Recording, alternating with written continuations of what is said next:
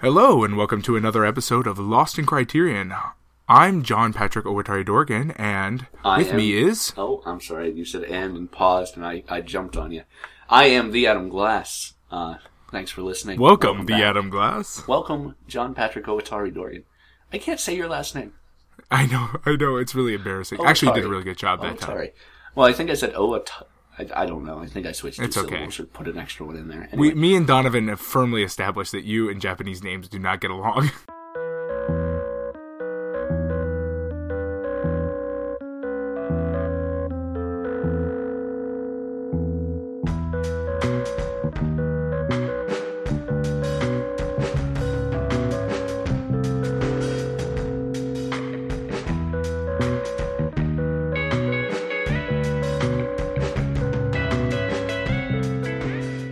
Welcome. This week we were talking about Henri Georges Clouzot's masterwork, Diabolique.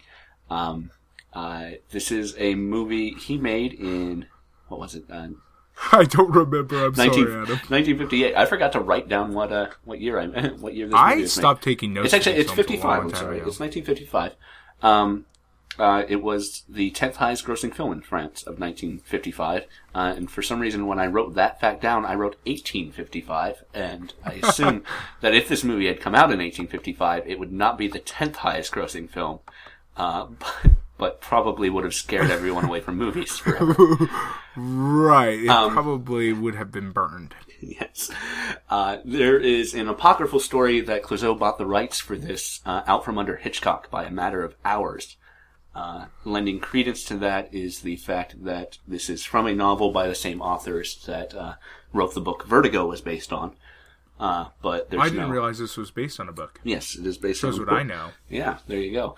Maybe you should do a little research, huh? No, I'm pretty much going to stick with what I've been doing so far. Yeah, that's fine. Watch the movies. It's just as good. I feel like one of us should be relatively uninformed. Pat, relatively, we're talking about movies. We're both uninformed. It's fine. Right, exactly. What do we know? Yeah. All right. So, like I said, based on the novel that Hitchcock wanted to make, very clearly also, while we're on the Hitchcock note, very clearly an influence on Psycho, both in tone and some action. I read that, and then I realized I've never seen Psycho. I think we'll probably be watching Psycho at some point. Well, that's good. So, let's just go ahead and spoil the movie right now. All right. First off... Actually, let's say this. If you have not watched the movie yet... Absolutely. Turn this podcast off.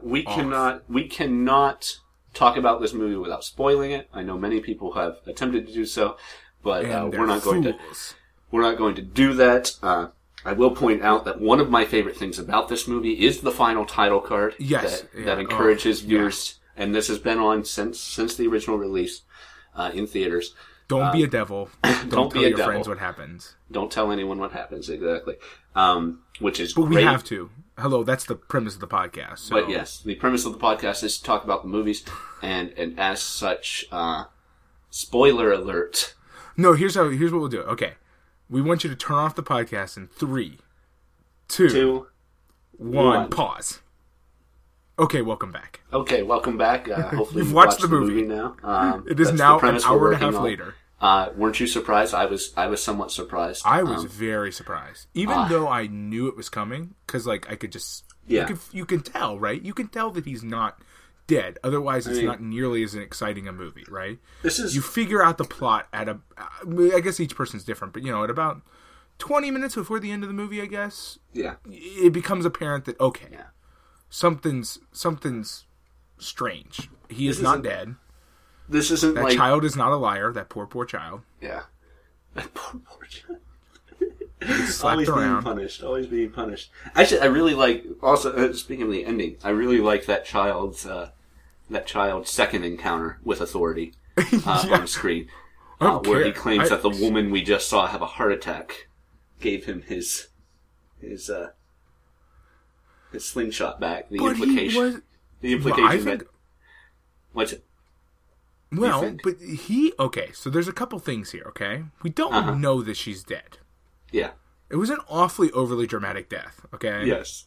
It was like bad, like high school stage performance death, okay? It was a little over the top, but it was... Well, but that could mean that she's actually acting. Yeah. Okay? Because the inspector comes in, the commissioner, the former commissioner, comes in and says, like, that'll be 15 to 20 years. Yeah. I think murdering somebody gets you more time than that. Oh, not in France in the 50s. Oh, okay. Well, maybe not. She was a woman and a foreigner. But no, I'm just saying that if they're just being indicted for fraud and a couple other things like that, 15, 20 years is right in line. Yeah. So maybe she's not dead. Maybe not. I don't know. 20 is a life sentence, so... What? 20 is a life sentence? Isn't a life sentence in the U.S. 20 years? Why did I think that? Why do I think that? I don't think that's true. It might not be. But, like, life sentence, that would mean that, like, whatever her name is, Nancy, would be, like, 60. She'd totally still be alive. Yeah. But less likely to fake someone's death in order to murder someone. I don't think so. Nancy seems like a pretty stone-cold... She is a science teacher. Yeah, right? And it's always the science teachers. Yes. And headmasters. Cooking math and murdering women. What were they making in that class? I spent a lot of my free, like, mental processes of the movie trying to figure out what the hell she was teaching. I was actually just making a reference to Breaking Bad, but yeah, you raise a good point. What was that science class doing? I think they were making some weird stuff in there. I think it was your normal science class in fiction that it just has to be something that looks sciencey. So yeah, do something sciencey. So boiling beakers and right. Colors. Oh man! I got to tell you, the other thing that distracted me. I just get all the things that really distracted me. Man, that was the worst English class I've ever heard in my entire life. She is a terrible English teacher. Yeah. Give, gave, given. Well, it's rote English. It's very much. Well, yeah, and No, it is unfortunately it was distracting. It is unfortunately how languages were taught for a very long time. Yeah, it's the classical style, and it's yes. Yes. Sorry, interesting fact. While we're on, before we get too far from Christina's character dying, or maybe just having a heart attack. Maybe, yeah. Well, that's the other thing. She could have just had a heart attack and lived. Yeah. Vera Clouzot, who's the actress there, and is actually the director's wife, herself died of a heart attack in 1960. Oh, she's a very pretty lady. She is a very pretty lady. She's very pretty here. She's very pretty in our next movie, Wages for Good. Yeah, and I was surprised to see her. Yes, in the next one. So she looks rather different in both movies too. Actually, yeah, but I think mostly just by the fact that in this movie she's playing a sickly school owner, and in the next movie she's playing what is ostensibly supposed to be a very young woman. Possibly even in her late teens. I would like to point out also, yeah, that headmaster has some awful tastes. Because the woman he is an accomplice with is far less attractive than the woman he's murdering. But she is French. She's not one of those dirty foreigners, I guess. It's the dirty foreigner effect again. One thing I really like in this movie is that Christina always pronounces his name Miguel, the Spanish pronunciation of Michael, whereas his name is Michel. The French pronunciation of Michael. Yeah, but Michelle sounds awfully girly. I understand why she's doing that. It does. It's French. Yeah, she wants to. She wants her husband to sound manly. Yeah, I would too.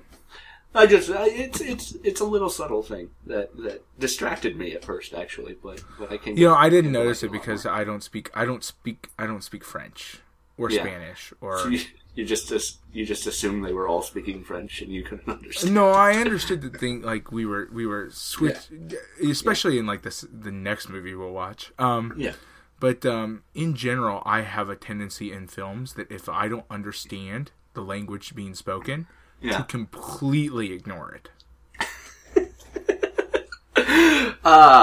This is why reading for me is such an.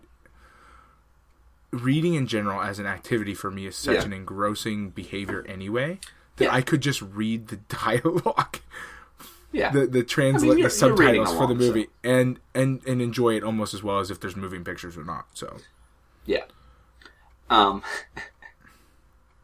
Just a thing. But this guy, you say he has bad taste, but he's just generally a bad person. He's the worst. He beats his wife. He beats his mistress. There's an implication that he at one point. Does he beat his mistress or not for real? He at least or is that a verbally, trick? He at least verbally abuses everyone. That's true. He is. Pardon my French. Asshat. Yeah, I don't think that's French. No. Enculé. That's a good French insult. Okay. So I forgot my French. He's an enculé. Anyway, I guess you could argue that it might be a put on. I don't think we necessarily see. Yeah, I just don't know. And on screen actually abusing her, and even if we did, it could be the two of them acting, trying to lull her into because they need her. In order for this to work, they need her. We need Christine to trust Nancy. Yes. And the only way that would work is if they share a common cause. Yeah. And that is most readily created by her being abused as well. Now, the issue with that is that we obviously know that he is abusive to his actual wife. Yes. And it's pretty likely that if he's abusive to his actual wife, he's abusive to his mistress as well. So yeah. Or at least will be at some point. Yeah, it will get that way. He's incredibly stingy to ludicrous extent because it's not his money anyway. I love the it's connected. The other two teachers are just the other two great. Teachers complaining about the cheap wine and the bad fish and everything. No, everybody's complaining about this fish. Even like the porter is complaining about the fish. The guy who brings out he's like, same smelly crap again. Yes. Yes. Who was it? There was one of the essays on the Criterion website is by a guy named Terence Rafferty, and he has this sentence which is so beautiful. Michel de la Salle is, in short, begging to be killed for the general good. He's pretty much the platonic ideal of a deserving murder victim. He is. That's so true. That you right from the very beginning, you're like, oh god, I can't wait till this guy dies. Yes.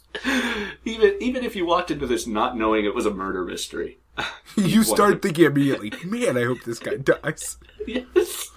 This might be a romantic comedy. I still hope this guy dies. I still hope that guy dies. He's the worst. Which I guess, in a manner of speaking, makes him a fantastic actor. Yeah.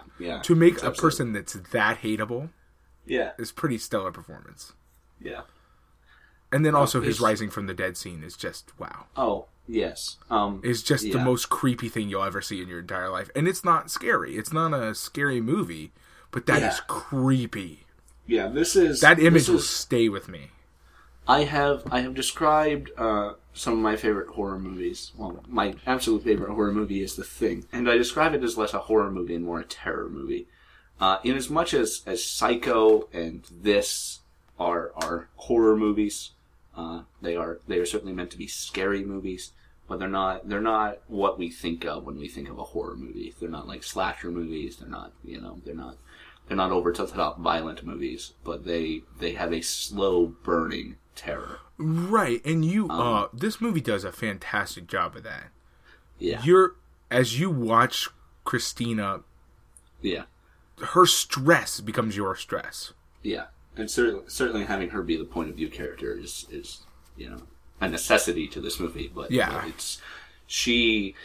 I mean, this is we talked about her death seemingly maybe being over the top in what she's doing, but her terror, the terror she exhibits in the third act, right before we discover, we cement the fact that he's still alive with that slow rise. Oh gosh, the creepiest thing I've ever seen. Yes. And even by that point, even if you're expecting that he's still alive, and I was thoroughly aware of the fact that he was alive. It's so creepy. Yeah, and it's so creepy the way it is he just terrifying. Rises. It's absolutely terrifying. And the build up as she gets into that room, I found myself going, and I'm watching it like 3:00 in the afternoon. Yeah, and I'm like, oh, this is terrifying. Like I could feel my own heart racing. Yeah, Yeah, because she runs down the hallway screaming after the experience with the typewriter and his name showing up on the typewriter, and then runs down the hall and just to splash water in her face to wake her up because she thinks she might be dreaming or whatever, having a nightmare, obviously. And then just this slow turn and his body's in the bathtub there. Oh, I know. His body that has been missing for weeks, or at least days. Yeah, I think about 5 days or something. Someone suddenly shows up at a place it really shouldn't be. Oh, yeah, and even if you are expecting him to be alive, the presence there is just so unexpected. Because even if you're expecting him to be alive, you don't know when he's going to be revealed. Yeah. There's no way to know. The reveal is the same as the last time we saw him. His body sunk underwater, seemingly drowned. It's... Oh, yeah, and then I was actually expecting him to be revealed in the typewriter room. That's what I was expecting. And then it didn't happen, and I was like, and that just upped the ante on the stress level for me. Yes. It was great. But again, what is getting at her portrayal of pure terror is some of the best acting I've ever seen on that end of things. That is legit fear. She does a great job, and there's not really much. I mean, the acting in this film is good. It's solid as far as I can see. Like, I mean, even the children do a pretty good job, which is hard to come by. Like, children actors who do a good job are. Yeah. It's hard to do. I mean, maybe French children are just better at acting. I'm starting to think maybe French children are skilled at the art of deception or something. Well, they are French. Let's be racist. Are they a race? That's the question. All right. Well, they are French. Let's be culturally insensitive. Yeah. They are certainly a culture. Yes. But no. Well, I'm just saying because like between this and 400 Blows, I've been totally impressed by the French children I've seen acting. Which I'm. Yeah. Come on. We've all seen Haley Joel Osment, okay? We all know how bad child actors could be. Jake, whatever, the kid from episode 1. Oh, I don't know. I can't remember his name. Yeah. Children actors as of late. Even the ones that are super good aren't super good. Yeah. But these kids do a good job. They're believable. Their reactions are fairly in line with what you would expect. Yeah. I love the kid who gets in trouble those 2 times. He's like one of my favorite characters in the movie. Yeah. Oh, he's great. Because at the end, he's just so like, I'm going to go to the corner because... Yeah. Seriously. Yeah. I can't take it anymore. He's hiding at this point. Well, that's one of the other ways that the headmaster is the worst man. I know. His disproportionate. He's so abusive to the children as well. Yeah, and Yeah, I mean, kicking them out of dinner before anyone's eaten. For one person. But yeah, it's terrible. Yeah, really he deserves to die. Yeah. All of his petty money, which is really weird because when you add up all the things he does, they're all just petty, mundane. Yeah. I mean, like beating his. Well, he doesn't. We don't ever see him hit his wife. He's verbally abusive. Yeah, sure. I mean, there's a lot of implied violence. Yeah, exactly. And there's at least one scene that ends. That's true. A very clear implied rape. Yeah. And so I mean, we do know that he is abusive, and but.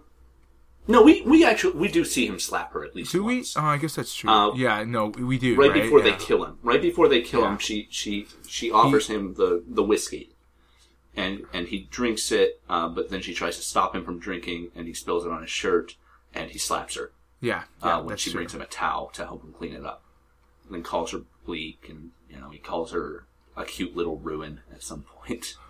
Which is a weird insult. But it is a weird insult. It occurs more than once, and it's weird. Yeah. It's definitely going in the pantheon of like really weird things to call somebody. Yes. If you ever have a sick wife who you hate and wish dead, you call her a ruin. Her a cute little ruin. And then have her look at you like you're a madman. Yes. Because, what? Because you are. Yeah, right. Clearly, you're a madman. I find I'm a little bit of a loss with this movie because it's the same loss that we get when the movies are really, really good. Yeah. I don't have a lot. Yeah. It's just really good. If you haven't watched it, watch it. The plotting of this movie is great. If you haven't watched it and you've made it this far into the podcast, I hate you. Yeah, you're a terrible person because you've ruined the movie for yourself. Yeah. But the plotting of this movie, it's a murder mystery short movie too. Yeah. It moves really. It feels a lot shorter than it is. How long was it? I'm pretty sure this is over 2 hours. Really? Oh, it felt so. The pacing's, It is nearly 2 hours. It is 1 hour and 17 minutes. Wait, that's not nearly 2 hours. It's 117 minutes. I'm sorry, 117 minutes. It's an hour and 17 minutes. It's only 117 minutes. Yeah, it's only 43 minutes away from 2 hours. No, it's 117 minutes. Okay. So it's very nearly 2 hours. It did not feel like 2 hours to me at all. It doesn't feel like 2 hours. It's very well paced. It's very well... The plotting of this movie, because murder mysteries like this, in order to get away with murder to a certain extent, you have to... a movie has to portray the perfect crime. And this is actually one of the more perfect crimes that I've ever seen. Well, especially if you take in consideration the police capabilities of the era. Yeah. I mean, lacking modern forensic techniques, they're not going to pump his lungs and realize that the water is from a bathtub and not from the river or from the pool. Yeah. So the premise being that they basically trick him into following them in the middle of the night to their little vacation spot. They drown him in the bathtub, then take his body back and throw it in the pool so that not only did he disappear in the middle of the night and no one knows where he might have gone, but then he's found in the swimming pool as if he took a walk and just fell it's in like he never left. Yeah, it's like he never left. And that's great. And then his body never shows up, and then his dry cleaning does, and it's the suit that he was wearing. It's just so weird. At that point, the movie kind of maybe feels like it might be suggesting just someone knows and is messing with him. Yeah, and that's what I believed for a long time. For throughout the majority of the movie, you're like, who is the extra person who is sort of participating in this murder that they don't know about? We go on and we get to a point where we think maybe it's supposed to be he's haunting them or something. Yeah, but that was a weird implication because as far as I was concerned, this movie had no supernatural elements. Yeah, this movie has no supernatural elements. And so I was like, okay, so it's not a haunting. And that's when I was like, okay, he's alive. Yeah. Or there's somebody who is pretending to be him. Yeah. I was almost ready to believe perhaps he had a twin. For a few minutes there, I was like, well, because that seems like something you would see in a movie like this. It's like, oh, you killed my twin brother. We've been living, maybe I've just seen too many Criterion films at this point. We've been sharing a life. He's the abusive one, and I'm the one you fell in love with, or whatever. I don't think The Prestige is a Criterion film, but oh well, okay, but I didn't mean that he was duplicated in a magical Tesla cloning machine. Okay, no. Oh no, the other twin was the other twin. The other characters are twins. Yeah, but you know what I mean. But we've already seen one movie with a twin that they were leading a double life, and they lose their minds, and yes, you know what I mean. Yeah, but that theory did not last for very long. But I was bouncing some theories around in my head before I was like, okay, he's just alive. Well, I think him in the background of the picture is supposed to suggest maybe a ghost. Yeah. But the fact that he's clearly behind the window, even they talk about him clearly being behind. Well, the window, and that's where I jumped to the twin thing, is because I was like, okay, he's not a ghost because. Yeah. And then I was he's not a ghost because he can't be. Right, because this is not a supernatural film. Yeah. Yeah. He has nothing else supernatural. If it were to be setting him up to be a ghost, there would have been a floating candlestick at some point or something. Well, or we would have the movie would have been different. In fact, it would have made a terrible movie if he were a ghost, because it would have been one of those movies that just becomes supernatural for no reason out of nowhere. Yes. Which does happen. All of her haunting and her sickness is guilt, religious guilt for the most part. It's the only reason. The only reason she feels guilty is because she's Catholic. Which is a weird commentary in the. Yeah. That's France for you. Yeah, the movie is vaguely anti-religious, but that's okay. Yeah, very, very, very vaguely, I guess. She. There was some line about her feeling guilty about or needing to go to confession for something, but then the mistress calls her on not doing it for murder. Yeah, well, not feeling guilty about murder, and that's where she starts to. We're also dealing. He totally deserved it. Yeah. It's really hard to feel like that part. Like, you can't really... I couldn't get along with her guilt because it was like, no. Yeah. This guy is the worst. This guy, it's an abusive relationship and it's hard. Yeah. Who would convict her? Someone. Yeah, certainly not today would this woman be convicted of murder. Though the whole conspiracy thing might get that so meticulously planned a murder. Well, and that's if she had just shot him outright. Yeah, it would actually. She would never be better for her. Today. Yeah, or just pushed him out of the window or something. Yeah. I love that the police inspector is just like, I don't know. He really feels like Columbo to me. Oh, I know, like right? Proto-Columbo. I was like, I wonder if they saw this movie and thought, we need to make that a thing. I mean, he even almost does "and another thing" a couple of times. Yeah, right? And turns around and comes back and asks one more question. I really wonder if this is an influence. Yeah. No, he definitely, and the way he comes out at the end and says 15 to 20 years and it's just there. It definitely feels like he's Columbo in a lot. Well, and just his attitude and the way he talks to people. Yeah. That weird kind of like Iron Fist in a velvet glove kind of thing, where he's talking gentle, but these really prying questions. Yes. It's very Columbo-ish. And he's the retired police commissioner, which is really the only difference is that he's a private investigator now instead of still working as a police detective. Yeah. Which makes more sense because Columbo needs to be a weekly show, so they can't just have him every week being a private investigator solving another murder. I know. I mean, Murder, She Wrote. It's been done, but it's also everywhere that poor woman goes, people die. Yeah, but she's clearly committing the murders, Pat. Yeah, okay, well, we should talk about that in another episode. I hope there's a Murder, She Wrote, marathon DVD box set that we can talk about with the Criterion Collection.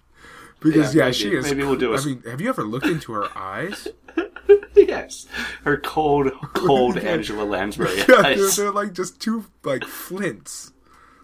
Maybe we'll get a movie with Angela Lansbury in it that we can focus on. Yeah, but she'll probably be young. And I don't know what young Angela Lansbury looks like. I think we might have seen young Angela Lansbury already. That's possible. I feel like she was in something I'm really going to be upset if she's very shortly, though. I'm sorry. I'm so sorry if she. Yeah, it's gonna mess with my head for days. Yeah. But on the Columbo note, she breaks. Yeah, she completely breaks down when first off, it's very weird that he's watching her sleep. Yes, it is. She has a right to be concerned. She has a right to wake up and be very angry at him. Because that is weird. It's I was just watching you. And it's that's not an excuse that works. You know that, right? That is not a reason for you to be here. I'm just watching you. He had a legit reason for being there. He did. He came in to give her something and then found her to be asleep. But then he sat down and watched her, and that's don't do that.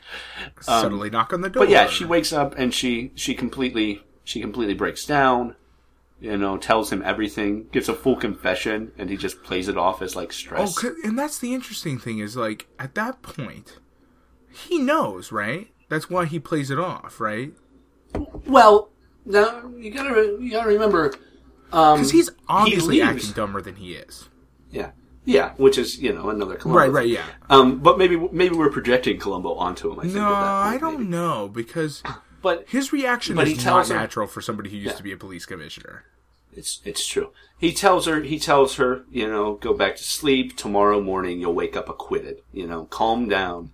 and you won't have these thoughts in the morning. But then he goes. Then he takes the lighter from her, and he goes and he talks to the boys about where they found the lighter. You know, they found it in the pool. But obviously the body wasn't in the pool. He asked them about the trunk, and they show him where the trunk I like those usually boys is, too. and now it's not there. I think we fucked up. Yeah, me too. Yeah, and then he's so interested in the trunk, and the boys are worried that they just got somebody in deep trouble. Yeah. You know, and the vinyl tablecloth is still inside the trunk and still wet. Yeah. So I mean, he's obviously piecing it together, though. And he's very much piecing it together, but I don't know if he's piecing it together prior or if he's confirming her story and that's what pieces it together. Well, and that's true, but like, it's weird that he would blow off a confession like that. Yeah, that is weird, completely. But at the same time, she's also very clearly something's fishy. She's also very clearly emotional, and she's a woman in France in the 50s. So, that's true. You know, she's weak. Hysteria or whatever. You know, she's lost her husband. Literally, he's just gone. Yeah, he's just disappeared. Well, but you know, like if you're a police inspector, you're gonna look at that and go, "This is this whole thing is stupidly suspicious." Yeah. Well, maybe he just likes her and he doesn't want to believe it. Yeah, I mean, it's also possible. She is beautiful. She's beautiful, and she seems like a very nice woman, so, in the story. Yeah. And so, yes. Yeah, I mean, it's possible he just doesn't want to believe it. But then, like, to have made that turnaround that quick and, like, appear in the room where to have pieced it together enough to, like, trap them doing it, I think he must already have a hunch when he talks to her. It's possible. It's possible. And is waiting for her to give him her story to flesh out the details. Yeah, it's possible. I mean, because like he seems suspicious almost as soon as he gets there. Yeah. So, I love that he's just hanging out in the lobby of the morgue. Right. That's like how he spends his days. Right, like I'm just waiting for people who don't find their loved one here.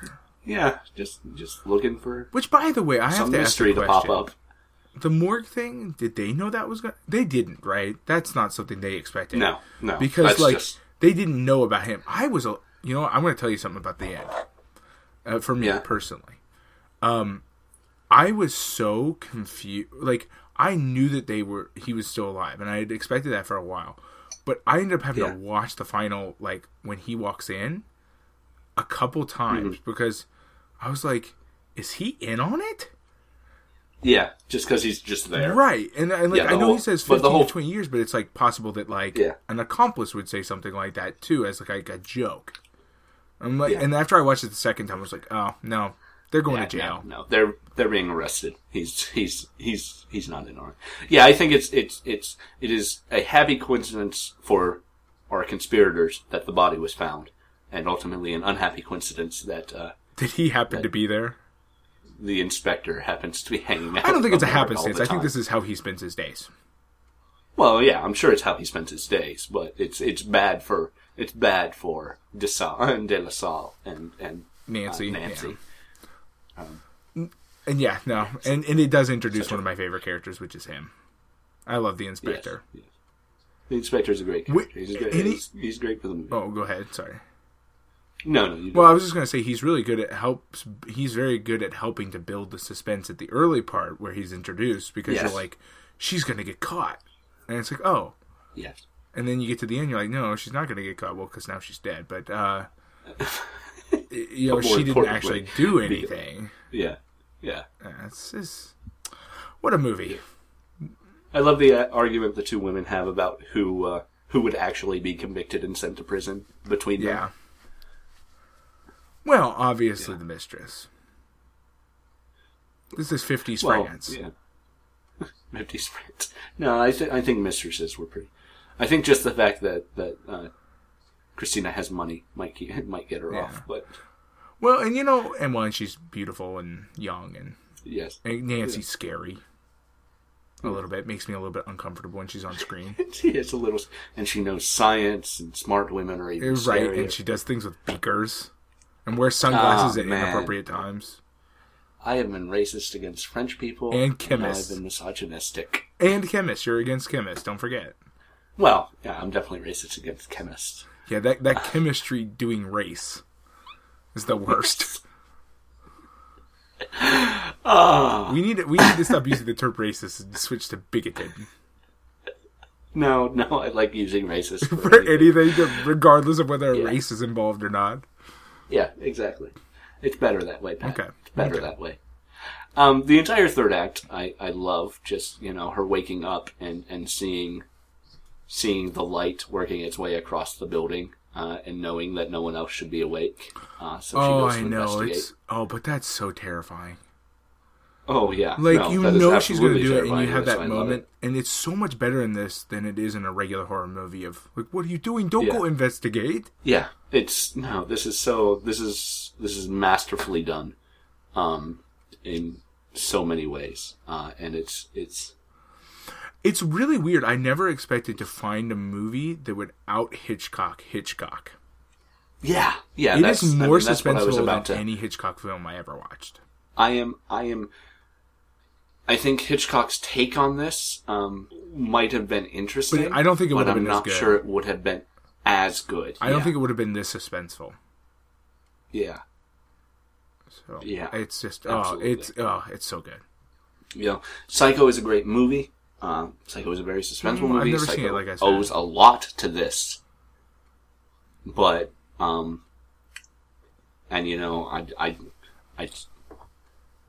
if I were to rate the two, among every suspense movie I've seen, Diabolique and Psycho would be the top two, but Diabolique would be the top one.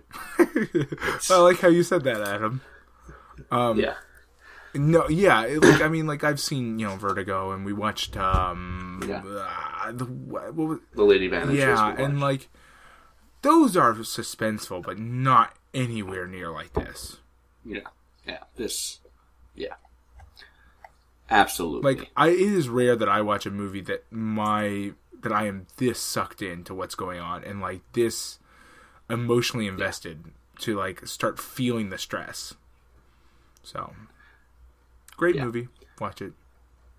Absolutely. Yeah. If you haven't watched it, I don't know what the hell you're doing at this point. We gave you a chance. We've talked about the whole thing. Yeah, it's too late. Even if you watch it again. Yeah. Go watch it more. Would you like us to give you another pause?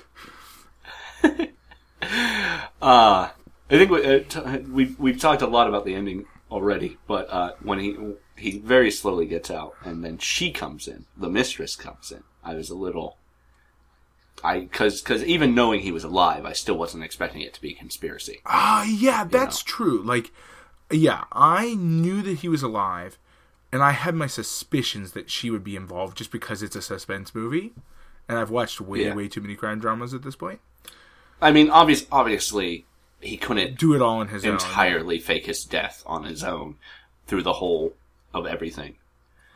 But still. And he takes out those fake eyes. Oh, that's so weird. That was so weird. Because he's got white pieces over his eyes just to make him look more dead when he stands up, which makes the act of him standing up all the more creepy. But he pulls out his fake eyes, fixes his hair. And the way he steps out of the bathtub, they show his feet. Yeah. And it's just, it's so good. Yeah. And then she's just dying. Yeah, there's a lot of really tight shots like that. Like when he's stepping out of the bathtub, it's just his feet. When they're pulling the body out of the car, it's just, or when they put it in, I think we see the shocks just going down. Yeah. Our frame is the tire, not the actual act of putting. But it's really good. I mean, it tells the story without showing us everything, and it's beautiful. Yeah. And I think within France, I think he might get a sort of bad rap because it's also, it's very normal storytelling, and the very next generation, 10 years later, we're going to have Truffaut and everybody, the French New Wave establishing an actual French identity for film, 400 Blows and on. And this is still kind of a Hollywood movie. It is, but if you take into account like the fact that like he out Hitchcock's Hitchcock, and sort of pre-Hitchcock's Hitchcock, it's wonderful.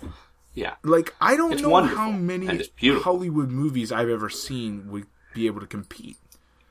Like it's better than any Hollywood suspense movie I've ever seen.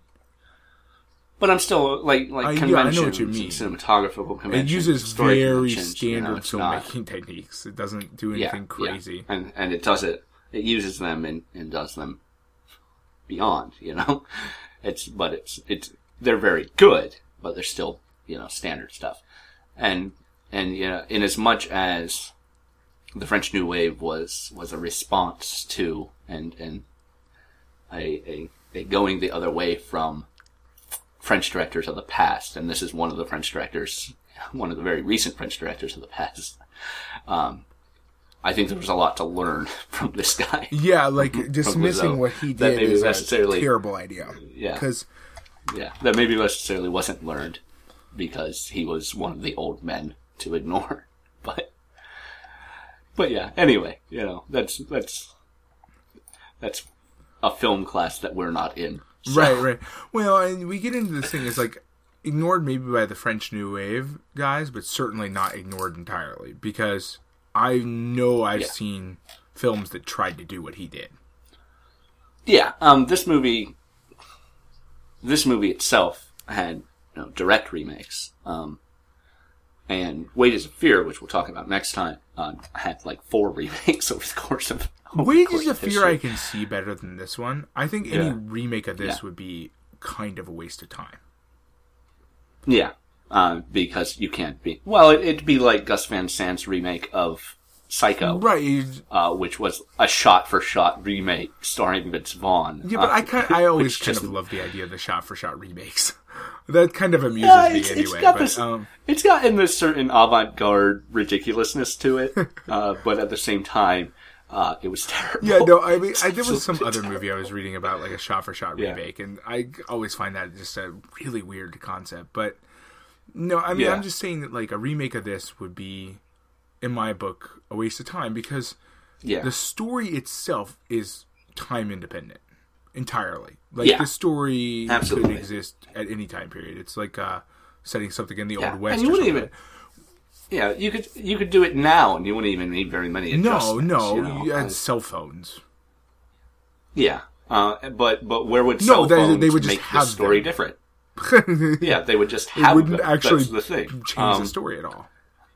Maybe they might attempt to call him at one point, or they might show that she has a missed call from his number. Yeah, that would be weird. But then that would almost ruin it, because that would be almost more of a dead giveaway that he's alive. It would be a little too much. And so, I mean, what I'm saying is remaking this is a waste of time. Wages of Fear is a little bit different because you could tell the same... we'll get to that. We'll get to that. Wages of Fear has has a story that can be repeated. Yeah, it's more of a standard story anyway, and so... Yeah, there's not a twist ending to Wages of Fear. All right, there's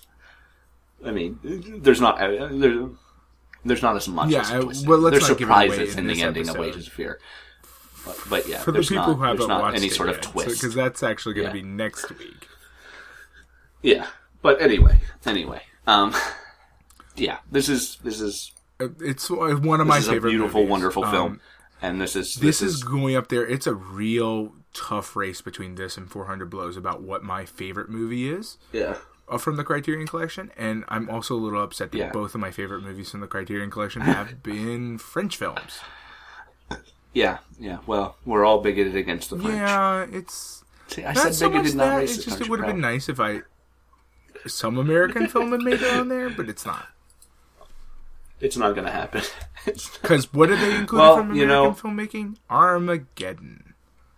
Yeah, and we get to watch that in a couple of weeks. Excited. So, maybe a fresh look at Armageddon after seeing all of these movies will make us vomit. We'll give you a new perspective, a fresh love for the works of Michael Bay and Billy Bob Thornton. I think I'm actually going to really enjoy it because any character he plays makes me laugh, regardless of the setting of the film. It's true. It's true. My favorite for that is Billy Bob Thornton, Fat Billy Bob Thornton in Tombstone. Yes, okay. I could accept that. Like playing cards with my brother's kids. And then they kick him out. It's wonderful. He's only there for like 2 minutes. But yeah. Okay, anyway. let's wrap this one up. We don't need to talk about Tombstone for the next 25 minutes. We can talk more about Billy Bob Thornton's history. That's when we basically talk about what Armageddon episode's going to be. It will give us something to talk about that isn't Armageddon. Okay, so yes. Anyway, how do we end the podcast? I forget. Mostly we say goodbye, but a general reminder, as the movie itself said. Yeah, don't tell your friends. Don't spoil this. Don't tell your friends what. Don't even tell your enemies how this movie ends. Don't tell anyone any more about this movie than the first 20 minutes. Yeah, maybe don't even tell them that. Just tell them watch it. Maybe not that much. Just make them watch it because this is one of my favorite movies me now. Too. And it's wonderful. It needs to be seen. Thanks for listening. Yeah, thank you. You can tell people about our podcast. You can spoil our podcast. Yeah, you can tell them about how bad we are. How would we? I promise at some point. No, it's not going to happen. But that's okay. Pat, don't be so self-defeating. Oh, I'm sorry. It's going to be fantastic. Yeah. Well, don't be delusional. It will be mediocre. It'll be something. It'll be a thing. We'll get into it. Yeah. Especially after you get it. Yeah. Thanks for listening. We'll see you next week. We're talking about Clouseau's direct prior film to this, the movie that put him sort of back on the map. Wages of Fear. The Wages of Fear.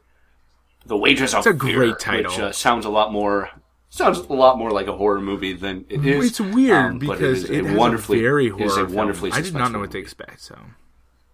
Yeah, it is a wonderfully suspenseful movie, and I just at the beginning of the show this week I called Diabolique Clouseau's masterwork. So I'll end this by calling The Wages of Fear Clouseau's masterwork. Yeah, who knows which one is? We'll talk about it next week. Right, Thanks for listening.